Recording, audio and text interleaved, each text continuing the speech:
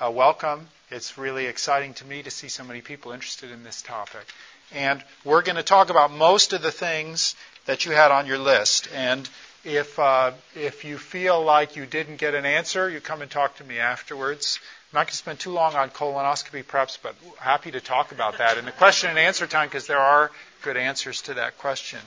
I want to tell you a little bit about myself, and I also want to set a little bit of background. So you don't see a billboard like this in the United States. The screen's kind of small, isn't it, for this room? Should we dim the lights? Dennis, could you? Thank you. But this is a billboard in downtown Nairobi. Pledge to defeat diarrhea in Kenya. Text your name to such and such a number. So I show this to make the point that the burden of GI disease is huge in the developing world, and that there's a great need for GI services. And in fact, diarrhea is one of the leading causes of infant and child death around the world. Certainly much higher, as the point was made last night, than Ebola, probably even higher than malaria in terms of a cause of death. Now, you don't need an endoscope to treat children and infants with diarrhea, but the developing world is aging. And this map shows the changes in life expectancy between 1970 and 2010 in various regions around the world. And if you just look for where you're interested, now Haiti, Caribbean, actually it's gone down. That's kind of depressing. But most other places around the world, including Africa, Asia, large increases in average life expectancy over 40 years. And so with that comes an burgeoning incidence of non-infectious, non-acute illness that presents to medical specialists. And in the GI area, some of those diseases that are very prevalent include hepatitis B. If you're in red here, you've got a lot of hepatitis B, over 7% of the population being chronically infected carriers. And so you can see that all of sub-Saharan Africa is in red there, much of southern Asia. And wherever there's chronic hepatitis B, there's a large need for GI endoscopy and for other aspects of GI care. Variceal hemorrhage is going to be very common, for instance. This shows deaths from gastric cancer, and the darker and redder the colors, the more the deaths. And you can see, again, that areas of sub-Saharan Africa and Asia that have endemic gastric cancer, huge issue, huge problem. And you might say, well, at least East Africa and South Africa are spared this on the map. West Africa and West Central Africa, a lot of gastric cancer. But then if you look at this map, esophagus cancer, sort of the other half of the continent, has a huge problem. And so both of these diseases, GI endoscopy is important. In Kenya, for instance, which I'm going to show you some more detail about, esophageal cancer is the leading cause of cancer death in adults. So having some sort of endoscopic services for those people is important. There are both great challenges and great opportunities for you if you're interested in GI endoscopy in the developing world. The opportunities, as I've already said, the burden of disease. Endoscopy translates into better patient care and better patient outcomes in most developing world settings, and it's clearly, in my mind, an appropriate technology for the developing world. Endoscopy offers opportunities for increased practice satisfaction for doctors who work in the developing world and their teams. And there are opportunities for you to be involved in training, mentoring, collaboration, and relationship with people who share this interest. And just great need for you to be involved in what you have to bring and to offer. There are also huge challenges around gastrointestinal endoscopy in the developing world, and a lot of them have to do with equipment. Getting the equipment, disinfecting it properly, maintaining it and repairing it properly, getting single-use accessories that are necessary to implement endoscopic therapy. And then there's huge needs for training in most areas of the developing world, training endoscopists in what to do and how to do it, and to deal with growth and volume, as was mentioned. So this is, I'm going to tell you a little bit about my own experience so that you know where I'm coming from.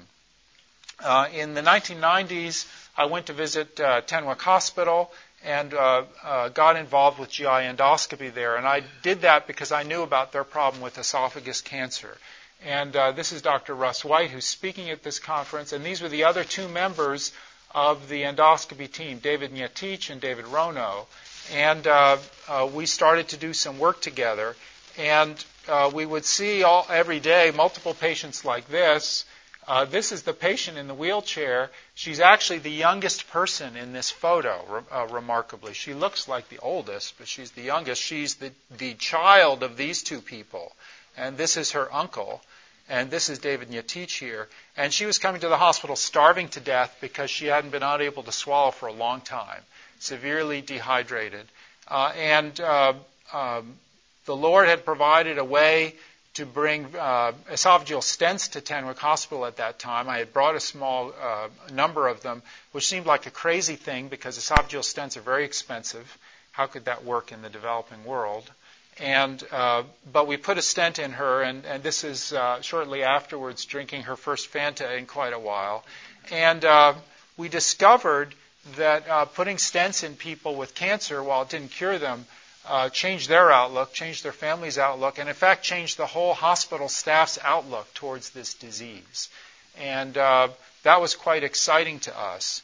And you'll notice now, back to this picture, that sign says Endoscopy Research Room. And Russ was very interested in doing research in this area and trying to figure out how to make progress with esophagus cancer. And so he has done a lot of that over the last 15 years and made a lot of progress in various ways and published a lot of his results. Several years ago, he published the world's largest series of esophageal stent placement. So, and I'll tell you a bit about how that became a sustainable practice if we have time. This now in 2012 is the endoscopy team at Tenwek Hospital, or at least most of the endoscopy team. And there are some white faces there. There's a lot of black faces there. This is Dr. Steve Burgert, who's a gastroenterologist from Colorado, who retired early and went full-time to Tenwek to work and is just a key member of the team there. This is a guy named Mike Mochiro. Mike was the first esophagus fellow at Tenwek Hospital. He, after finishing his internship, decided to stay on for 2 years and just work in endoscopy, learn endoscopy, and help with research. And this is Mike out in a village enrolling a mzee in a research study of esophageal cancer that we did over the last few years, looking to screen asymptomatic adults in the region for the precursor lesion of esophagus cancer, with the goal of showing that we could prevent esophagus cancer in Kenya. And what we do with patients, volunteers such as this man, is do an endoscopy and spray Lugol's iodine and look for these unstained patches of squamous dysplasia. And then those who have high-grade dysplasia, we're enrolling in a treatment protocol where they're treated endoscopically for this change. And so it's very exciting for me over the last 15 years to have been involved, to have a small role in this work, and to see us moving from doing nothing for people dying of esophagus cancer to palliation to the possibility now of prevention. Now this, I'm going to switch locales. This is Mbingo Hospital in Cameroon, and some of the staff from the hospital are here. So those of you who want to make a link around this subject, I encourage you to talk to Dr. Sparks and Dr. Palmer at the end of this hour. But Mbingo is set in this beautiful setting in sort of the northwest province of Cameroon. And this is the endoscopy room there. This is Emmanuel, who's the technician who maintains things and disinfects the endoscopes and is quite meticulous in his work. This is Dennis. I didn't know he'd be here, so I had to show his picture. And with a friend of his, Cameroonian friend of his. And one of the big emphases at Mbingo Hospital is education. So this hospital, they're teaching surgical residents, and they also have a medical residency program, which was really exciting to me when Dennis, who's an internist, told me he was starting a medical residency program. This is now a few years ago, Dennis. I think this is 2009 even. This is maybe 2010. This is a morning report with some residents. And Dennis's medicine residency has grown as well. This is now 2012, a photo at Morning Report with residents. And the emphasis at Mbingo, not so much of research, but more on education. And that's what drew me to work there and get involved as a short-term person. And if you do endoscopy at Mbingo, you will always actually not be doing it yourself. You'll be teaching a resident how to do endoscopy. And that might be a general surgery resident in Steve Sparks' program or an internal medicine resident in Dennis's program. And to me, that's just a hugely strategic thing, to be training other people how to do what you know how to do. For a short-termer, it doesn't get better than that. And then the final thing I want to mention to you that I've had the privilege to be involved with is education in short courses overseas. This is a group of largely surgical faculty members at Korle-Bu Teaching Hospital in Accra, Ghana, where about 6 years ago we began directing and holding annual short courses in GI endoscopy. And there's a huge need in West Africa for endoscopy for the reasons I gave before. And the surgical faculty wanted to increase its skill level and begin to teach others in the region. And so this annual conference has happened for 6 years now. And this year was the first September in 6 years I didn't go to Accra for the course. And it had nothing to do with Ebola. It had to do with the fact that they taught it by themselves. They didn't need any help anymore teaching the course, which was really thrilling to me. This is a group of Mongolian gastroenterologists, and I've been involved in that same process in Mongolia over the past 6 years or so, thanks to a general surgery missionary named Buck Rusher, who's in the blue shirt there in the front row. I have co-directed a workshop there with Davidorj Duger here, who's on the medical school faculty. And again, I've seen that grow to the point where they don't need me anymore, and they're running their own workshops now and taking it around the country of Mongolia to the different provinces and teaching endoscopists in regional hubs how to advance as endoscopists. And these short courses generally have a few things in common. There's some didactic lectures.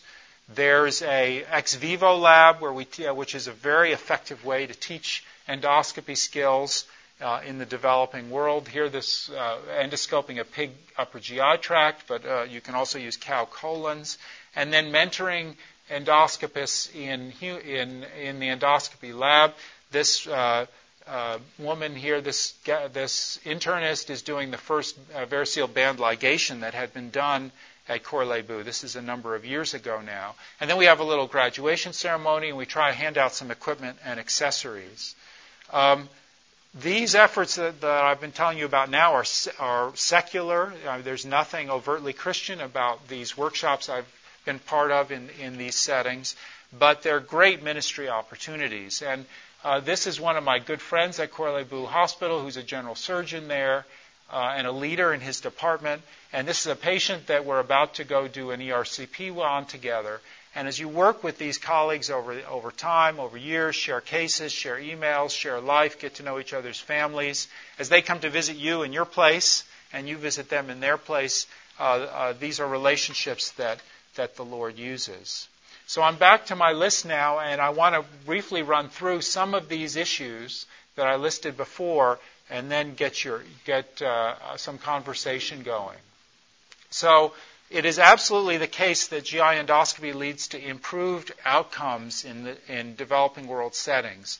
And dyspepsia is very common in most of the developing world. And how many of those people with dyspepsia have peptic ulcer disease? How many have a malignancy that needs to be detected? How many just have a functional problem? The best way to answer that is endoscopy. GI bleeding is common in many developing world settings, and if it's variceal bleeding, often the surgeon often has very little to offer in a rural setting or even in an urban setting and in the developing world. And if there's an endoscopic solution, it can be life-saving. Buck Rusher, whose picture I showed you, came to Mongolia looking for a mission opportunity and walked into a hospital and when they found out that he was a surgeon, they dragged him into the OR and said, "Quick, help us! This boy is dying of variceal bleeding." And the next day, he was on national TV. So that is one example. I mentioned patient satisfaction. Practice satisfaction. I think this is quite important in some settings, and it'd be interesting to hear colleagues from Cameroon comment on this. But I think it's quite satisfying to make a diagnosis.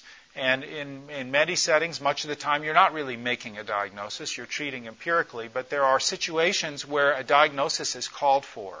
And the ability to make a GI diagnosis or exclude a diagnosis with confidence is satisfying. The ability to treat a patient and see them do well is satisfying. And this is satisfying not only to the missionary doctor, but to the whole team that's involved in the work. Now, the challenges begin with getting endoscopy equipment. And some of you who are here mentioned you want to see endoscopy services instituted at your hospital or facility in the developing world. How do you do that? And I do not have all the answers about this. I'm hoping some people here have some answers to share. But here is what I know and have observed about this. It is possible to get new equipment, to get used equipment, or to get loaned equipment. And new equipment is expensive. If you want to buy in the U.S. a very basic setup that involves an endoscopy tower, a couple of gastroscopes, a colonoscope, and you're going to be talking at least $50,000, if not $100,000 for that equipment.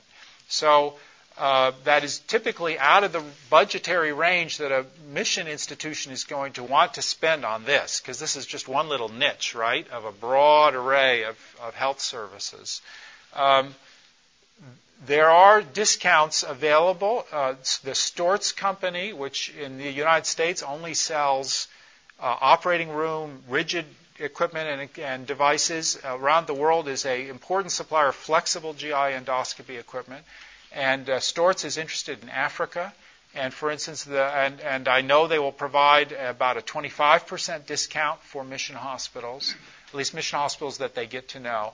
Unfortunately, for most mission hospitals, that is not enough either. And the Storz equipment's a bit cheaper to start with. You take off 25%, it's yet a bit cheaper. But I've yet to know of a mission hospital that's actually availed itself of that offer to buy equipment from them. I know Mbingo has considered it at one point. But that possibility exists. And then in certain situations, it's possible to get donated new equipment from a manufacturer. And this is especially true if there's a transition in their model line. For every 5 years or so, these companies tend to update their equipment, and they're offering a new model, and they've got some of the old stuff still in the warehouse, and no one in the U.S. wants to buy the old stuff. And the access to that as a donation will only work through a personal contact. If you know somebody at the company, you know a rep, or you know a vice president, or you have a way to make a case to those people at the right time, you can get donated equipment. But it's very much a relationship-based matter. Now, used equipment is the way that most mission hospitals have gotten GI endoscopy equipment is through obtaining something that someone else has used and is ready to give up and that still has useful life in it. And traditionally, the source of this has been American or Canadian or European hospitals, ambulatory surgery centers that are turning over their equipment, and they've got a bunch of used endoscopy equipment that they may be willing to donate. Unfortunately, over the last decade, it's become much harder to get access to that equipment. And the reason is that the vendors of this equipment have realized what's happening to that used equipment, and they want a piece of that value. And so now when a major GI endoscopy equipment company comes in to make a contract to resupply a hospital with new endoscopy equipment, they say, we want that old equipment in trade-in, and we'll give you quite a bit of discount in exchange for that. And they'll turn around, refurbish that equipment, and sell it in the developing world. So you can still get used equipment from hospitals in the U.S., but again, it's going to be a relationship matter. It's going to be you going to your hospital administrator and saying, I know we're buying new GI endoscopy equipment. Here's an opportunity at this place, and all the better if you and others in the hospital are already partnering with the place you're interested in and saying, is there any opportunity for us to get a donation of the equipment instead of you trading it in? Or the hospital may be willing to sell it to you for the same amount they would get in trade-in from the vendor. And that is a very reasonable option, too. And I think part of what we are called to as Westerners, resource-rich people in this, is to put some money on the line when we have to help our colleagues in the developing world have what they need. So these are our options. You can buy used endoscopy equipment on the Internet. It's pretty expensive, I can tell you. I personally have never bought anything that way, but I see the websites, and you can go that route. And then you can get used equipment from repair companies. And this is an interesting option, too, because repair outfits will sometimes get scopes that they think are in pretty good shape and that they have access to purchasing, and you may be able to get equipment cheaper that way than through the Internet. And if you need to know the name of a endoscopy repair company that might be interested in doing that, then talk to me afterwards, and I can give you an email address that you could contact to try and get some help. And I'm not going to mention it on the recording or in the screen here. And then finally, loaned equipment, which is not going to be terribly useful in most settings. Now, single-use accessories are often just as important because if you want to do anything therapeutic, if you want to ban varices, even if you want to take a biopsy, you need a biopsy forceps. So how do you get these things? And it's often quite easy to get vendors who call on your hospital or facility in the U.S. to give you some stuff to take with you. Your own endoscopy equipment may well have stuff. And often it will be close to outdating or outdated accessories. And my own view on this issue is that outdated accessories are a little different than outdated pharmaceuticals. In outdated pharmaceuticals, bad idea to take that to another place for various reasons. An outdated biopsy forceps, if the package hasn't been opened, if it's still clean, I personally see nothing wrong with that. And I'm not aware of any countries that have laws against bringing in outdated accessories as opposed to outdated pharmaceuticals. Some of you may have stories to tell that will educate me about that. But I personally don't have a problem taking an outdated piece of metal or plastic or silicone with me to a mission hospital in my suitcase.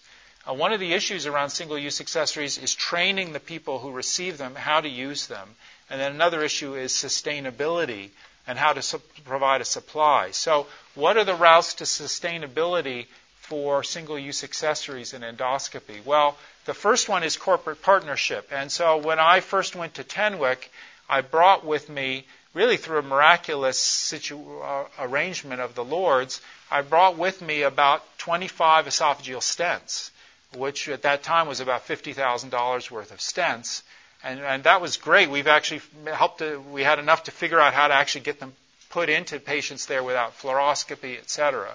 But 25 stents was a drop in the bucket in East Africa and esophagus cancer. But we ended up with a partnership with Boston Scientific, the manufacturer of the stents. And we sent them a bunch of pictures and told them about what was happening with their stents in East Africa. And they had, at that time, a supply chain problem that Tenwick could solve for them. And they started sending stents regularly to Russ and donating. Now, that only went on for about 5 years, but it was at least for those 5 years a sustainable supply of single-use accessories. Now, another option for sustainability in this area is an overseas vendor. And so the esophageal stents you see on the right don't come from Boston Scientific. They're made in China. They rip off multiple American patents. They will never be for sale in the United States. But they cost only about 7% of what a stent costs in the United States. 7%. Okay? So all the stents that are put in at Tenwick now come from China. And there's a cost to that. They're not free. The cost of an esophageal stent is going to be a cost of about 3 months' income, 2 to 3 months' income for a typical family in that region. But it's sustainable. And if you want to put in thousands and thousands of esophageal stents, you have to have a sustainable pathway. And it turns out that's affordable for most families in that region who decide that they want this. And it's the cost structure of endoscopy is a whole other topic. But it's quite striking that at Tenwell Hospital, they're very honest. You come to that hospital with dysphagia, and you're told in clinic you probably have esophagus cancer. Some people just go home at that stage. Others want a diagnosis. Others say, yes, we want a stent. All the prices are laid out ahead of time. The family huddles and makes a decision. But Tenwell has found a route to sustainability of this by buying stents from China. And if you go online, you'll find there are online, what's the word? Meeting places. It's not a meeting place, but clearinghouses for endoscopy equipment. And you can buy banding kits and biopsy forceps and stents and just about whatever you want manufactured in India or China. Then another approach to single-use accessories is to help establish a national distributor. And this is what we did in Mongolia. So my Mongolian colleagues were very interested in doing ERCP, and they got to the point a couple of years ago where they were doing far more ERCP than I could support with annual trips with suitcases stuffed with stents and papillotomes and guide wires. So what to do? So I talked to American companies and found a vendor, in this case Wilson Cook, that was willing to establish a national distributorship in Ulaanbaatar. And now when there's an ERCP done at most of the hospitals in UB, the guy from Wilson Cook is invited to come. And he comes, and the endoscopist decides in the middle of the procedure, okay, I need a stent of such length and diameter, and he hands it over, and the payment has been arranged ahead of time. And so in that setting, that's what works. But it's a sustainable arrangement through a vendor. And so I have nothing to do with that. I don't carry those things in my suitcase. But sustainability is key. And then finally, disinfection of single-use accessories. And this is a variceal band ligation cap. And this is a key aspect as well, because a lot of what is single-use can really be multi-use.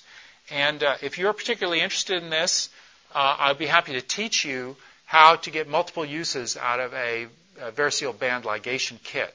And I've got a couple of setups with me. And if it's important enough to you that you want to spend an hour learning how, I'm happy to meet with you and teach you that sometime during the next day.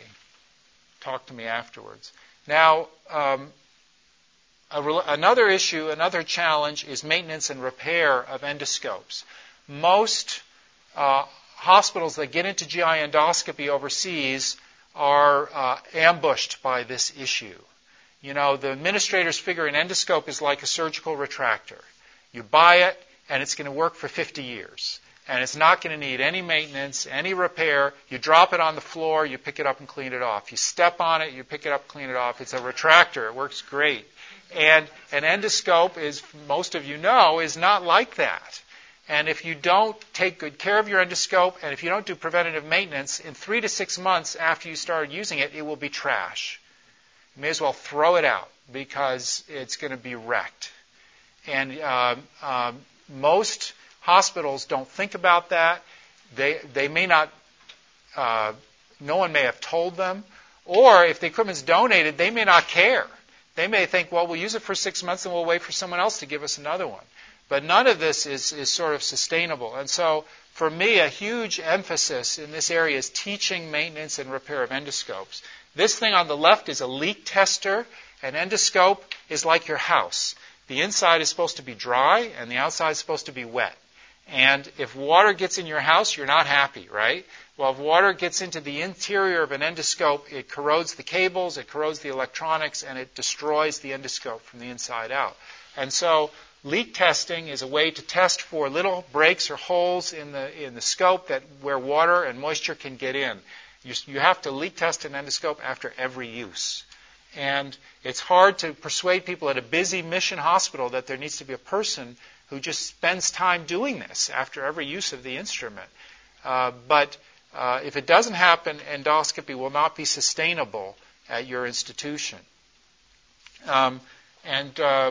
so this is really key to sustainability of endoscopy services. And somebody has to own the process of leak testing and maintaining the endoscope. And if it's not the doctor, then you have a problem. When you visit Africa, you'll see two different models about this. If you go to a government hospital, you'll find that they often have no endoscopes. And you say, well, tell me about your endoscopes you used to have. Oh, yeah, we used to have a lot of endoscopes. And often you can get they'll take you and show you a room or a closet with endoscope suitcases piled to the ceiling with endoscopes that are trash and that were donated over the past period of years. And it's because no one at that hospital really has ownership. If you then go to a private practice across town where the endoscopist owns their own endoscopes and is running a private practice in that very same city in Africa, you'll see meticulous maintenance and repair. And it's the endoscopist themselves who does it. They don't even trust their nurse to do the leak testing. They're doing it themselves because they have a financial stake in the equipment. And so having someone at the facility who owns this issue and having the physicians or endoscopists owning it, at least modeling ownership of it, becomes key if you want to have sustainable endoscopy. Now, repair costs is another issue because what happens is a leak develops in the endoscope and it's going to have to be repaired. And that repair, the actual cost of doing that repair is about $100.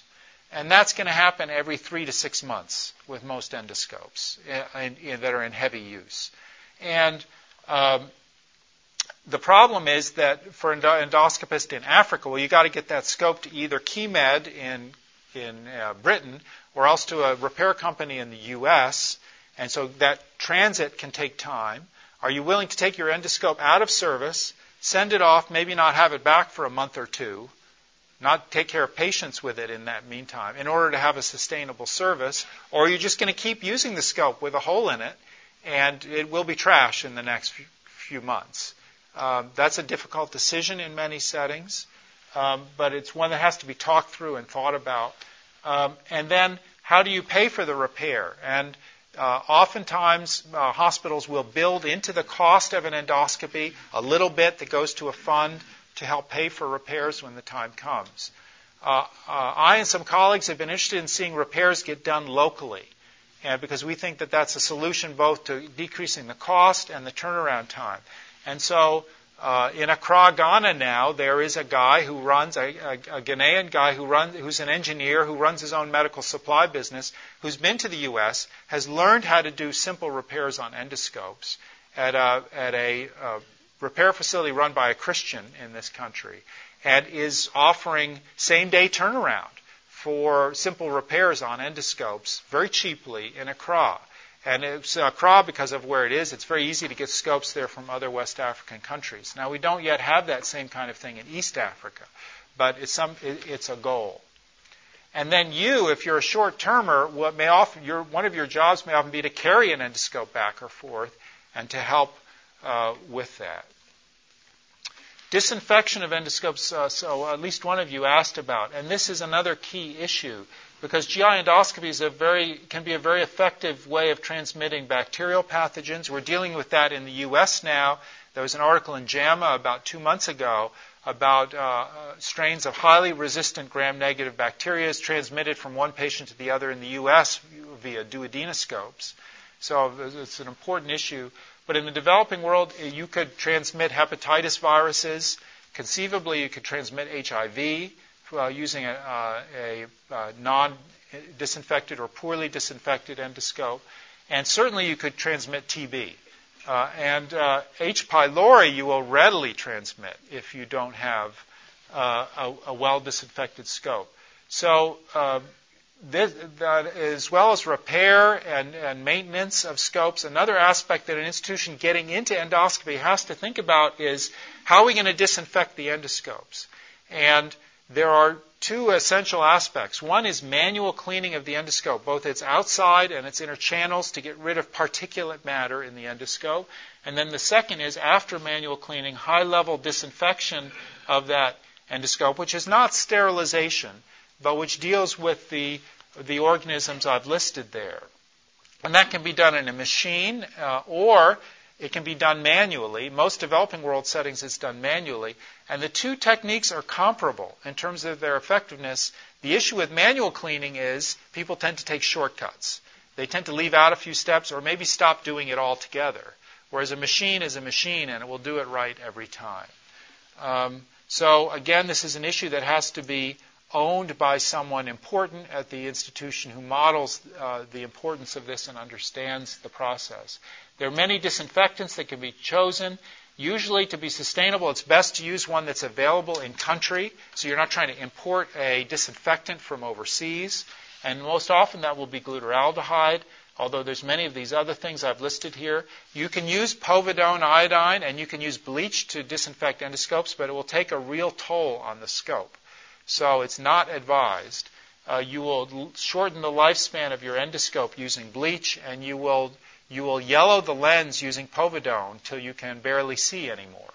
So really, and glutaraldehyde is generally available in most countries. There's issues around using it safely, but it's what most people are going to choose. Now, and this is the brand that's available in Nigeria.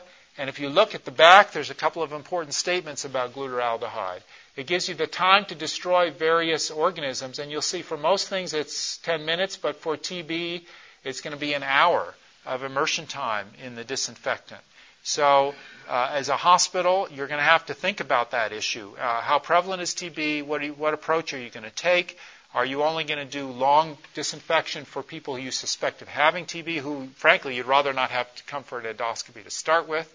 And that's going to be something to think through. The other important thing is it says here, 14 days after activation, leftover solution must be discarded. This product is not effective until activated. So most of these solutions are only good for a couple of weeks. And if your staff is using the same solution for 3 months to disinfect the endoscope, guess what? You're not getting disinfection. So there has to be a process in place so you can start to see it's a commitment for an institution to get into this. It's not like buying a retractor. And that's something to think through clearly before you make the investment or get the equipment. Finally, training. There's great opportunities. Those of you who do endoscopy now, you have skill set that other people really want to have in the developing world. And you have great opportunities to train not only national physicians and surgeons, but national nurses and technicians and others how to do endoscopy. And for instance, at Tenwick, a lot of the endoscopy is done by a nurse. And not only the diagnostic, but the therapeutic endoscopy is done by a nurse and a team that need no doctor. And they're about the best in the world at what they do, actually, from what I've seen.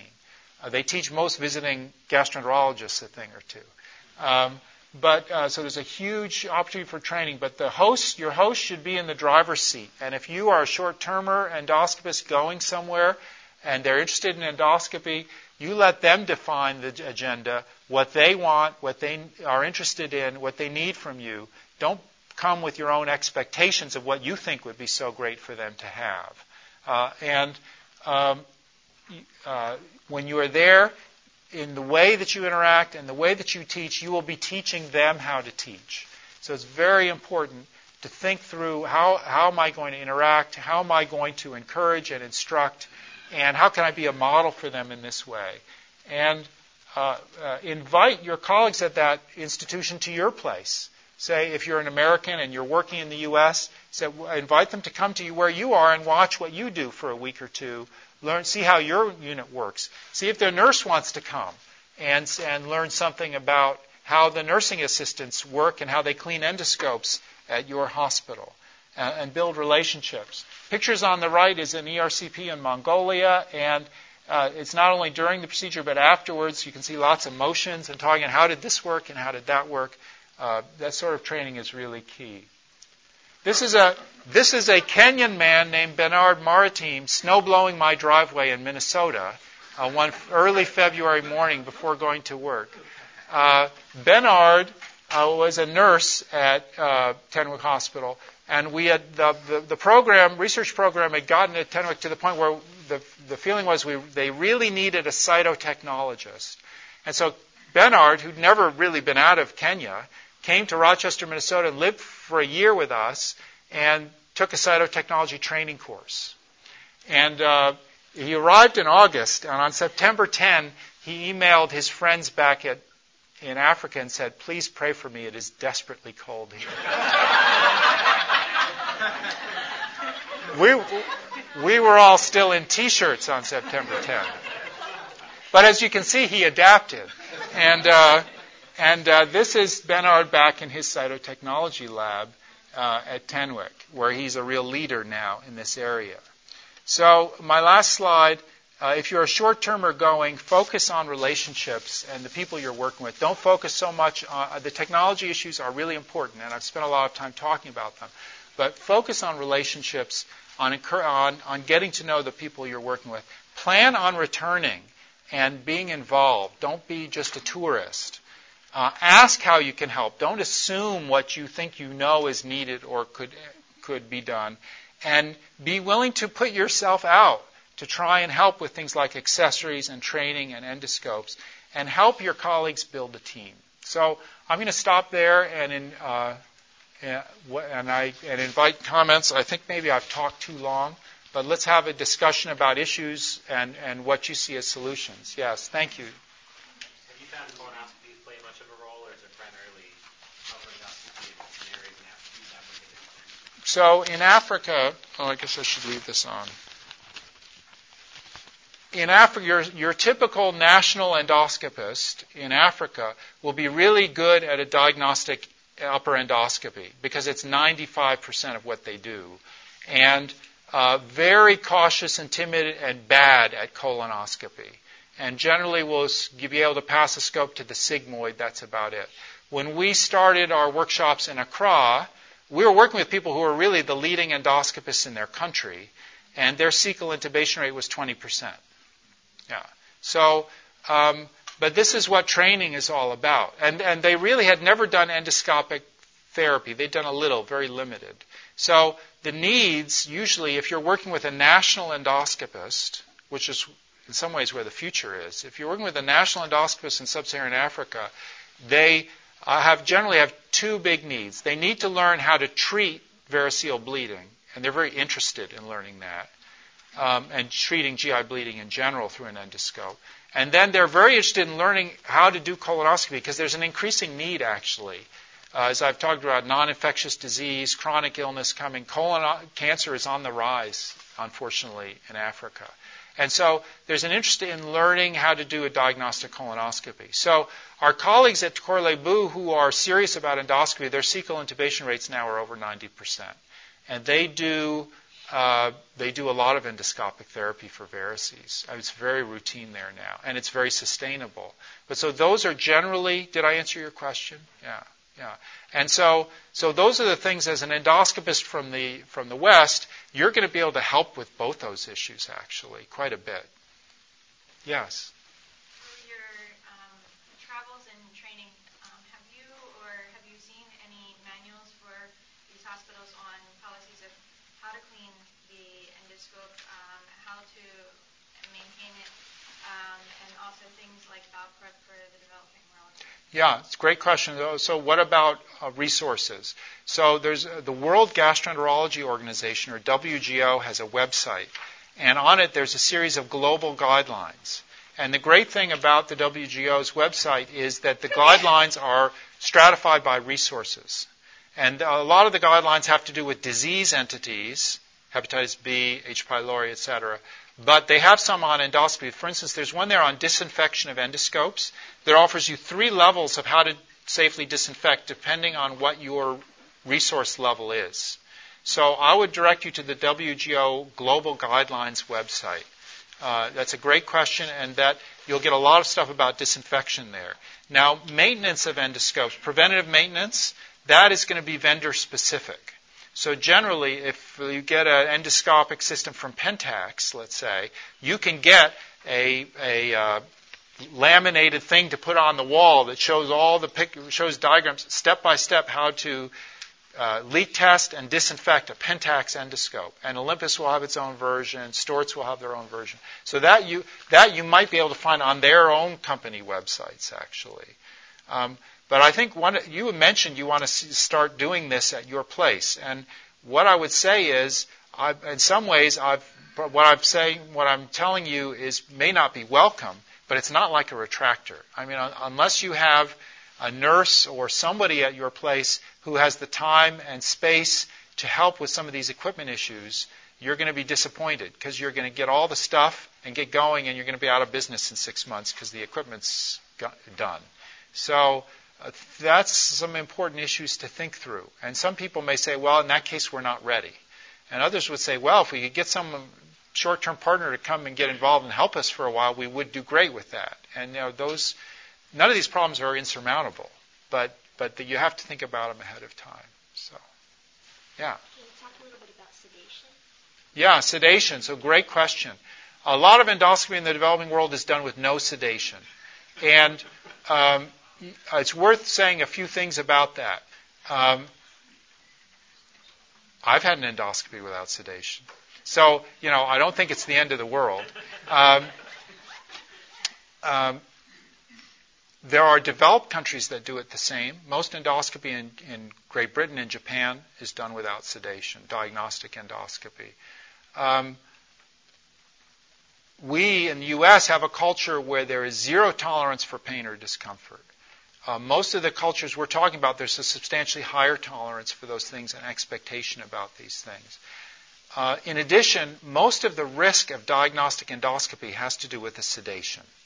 Now, when you look at therapeutic endoscopy, that's no longer true.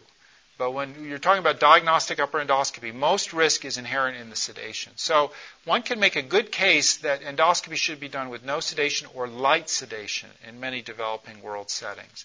Now, my friends at Tenwick, when we first started putting esophageal stents in, insisted on doing the whole thing without sedation. And that's a bit more for the patient to swallow, so to speak. Now they've changed. As my colleagues there have gotten older and a little wiser, now they sedate anyone who's having a therapeutic procedure, which I think is a really good thing. But they have a nurse anesthetist there doing it with them, a Kenyan nurse anesthetist, because all the issues around monitoring and safety are very important with sedation.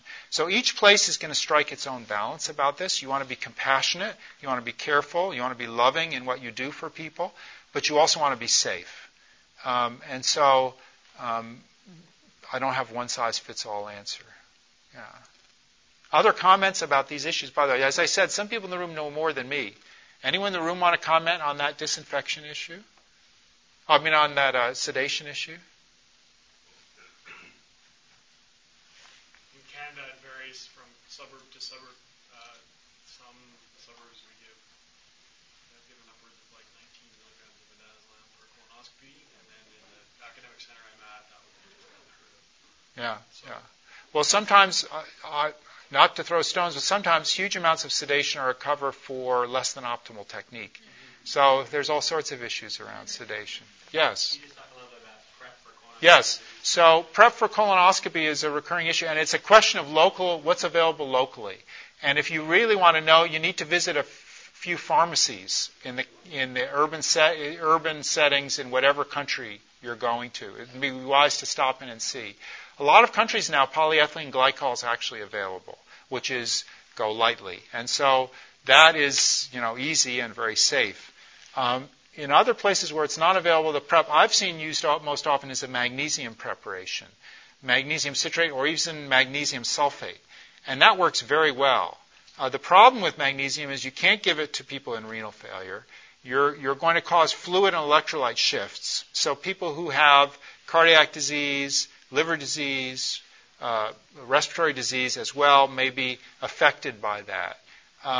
Enemas work for the left colon to a certain extent. But Dennis, do you want to comment on this, on colon prep? We've done several different things. What we ended up currently doing, it's partly because by default that we don't have access to other kinds of things, is a clear liquid diet on the day prior to the colonoscopy. We use Docalax, big 6 Docalax tablets at 4 o'clock. By mouth. And then an enemas until clear. And probably 75% of the time, you get a reasonable prep. 25% of the time you don't. I've seen lots of cecal poles at your place with that prep. So yeah, it works. I was going to say something about the sedation. Yes. Especially for upper cases, it's a real trade-off because if you sedate the patient, you have to recover them. And we're a high-volume endoscopy center where we don't have a lot of staff. We don't actually even have a very good place to recover patients, and we don't have people to watch them.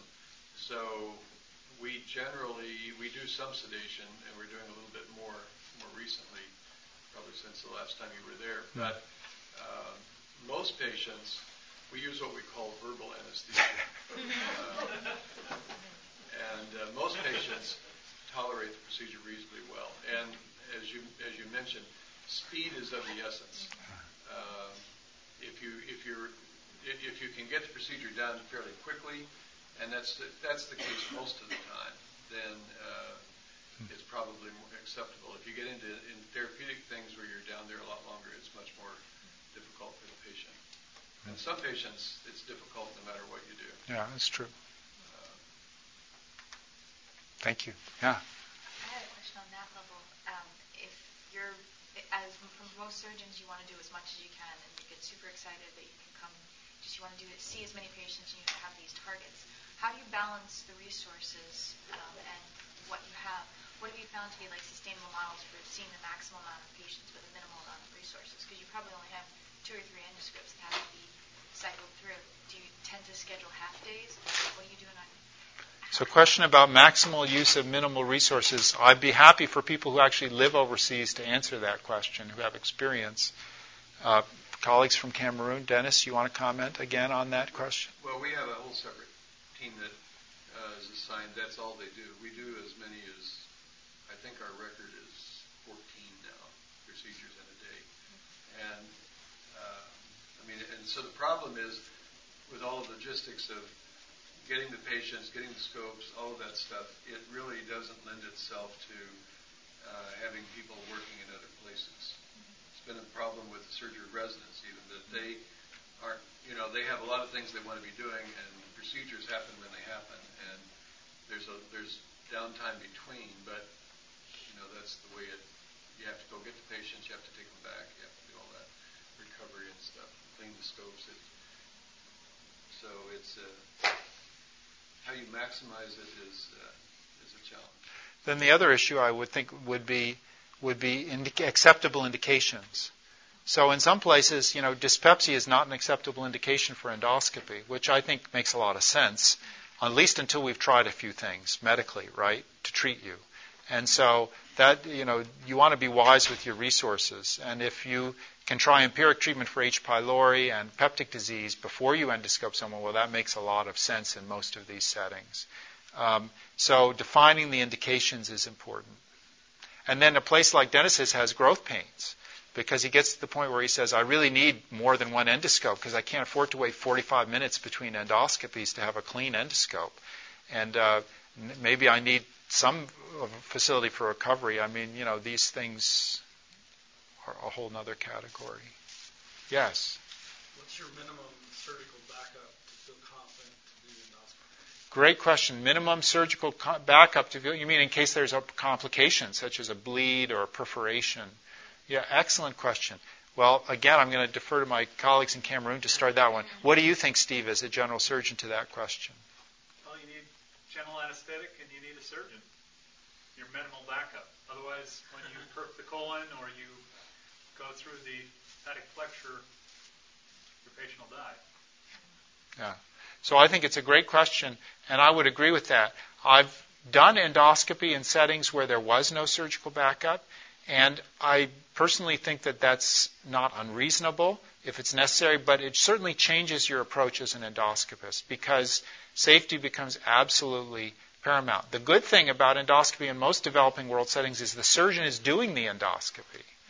And that makes a huge amount of sense because, they're comfortable with dealing with a complication if it occurs. So I think it's great that general surgeons are here talking about doing this overseas because that solves that should solve that issue. If you're an internist or a nurse or someone else doing this, You have to think about that issue. And still, diagnostic endoscopy is so safe that it's still reasonable, probably. But beyond that, maybe not.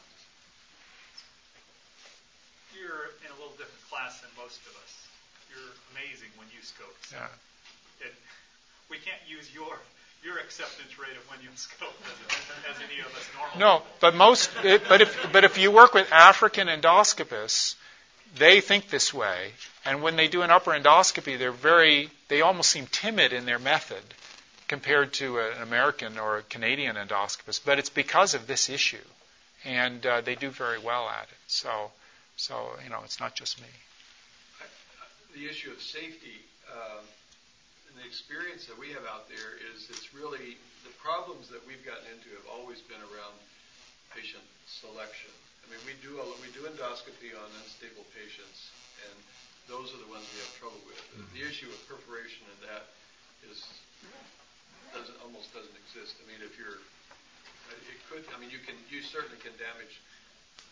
But if you've been trained and you're confident, that should be an extremely unusual thing. Yes. It's not that difficult a procedure. The scope is blunt on the end. You really have to push to make a hole in something. The problem, though, is more when you get patients who have bled or, they're hypotensive when they come in and you're trying to get a diagnosis or something of that sort. I have one. Or they're going to aspirate. They come with gastric outlet obstruction, very common. And they're going to aspirate during the attempt to intubate the esophagus. Actually, the interesting thing is when you scope them with gastric outlet obstruction when they're awake, they actually do better. Don't aspirate nearly as much as they would if you sedate them. Correct. So there's back to this, they do protect their airway somewhat. So it's time to stop. I really appreciate your being here. If I can help you with this, if you want to learn how to reload a band ligator or you want more information about repair resources, come talk to me. Thank you very much for your attendance. No, go for it.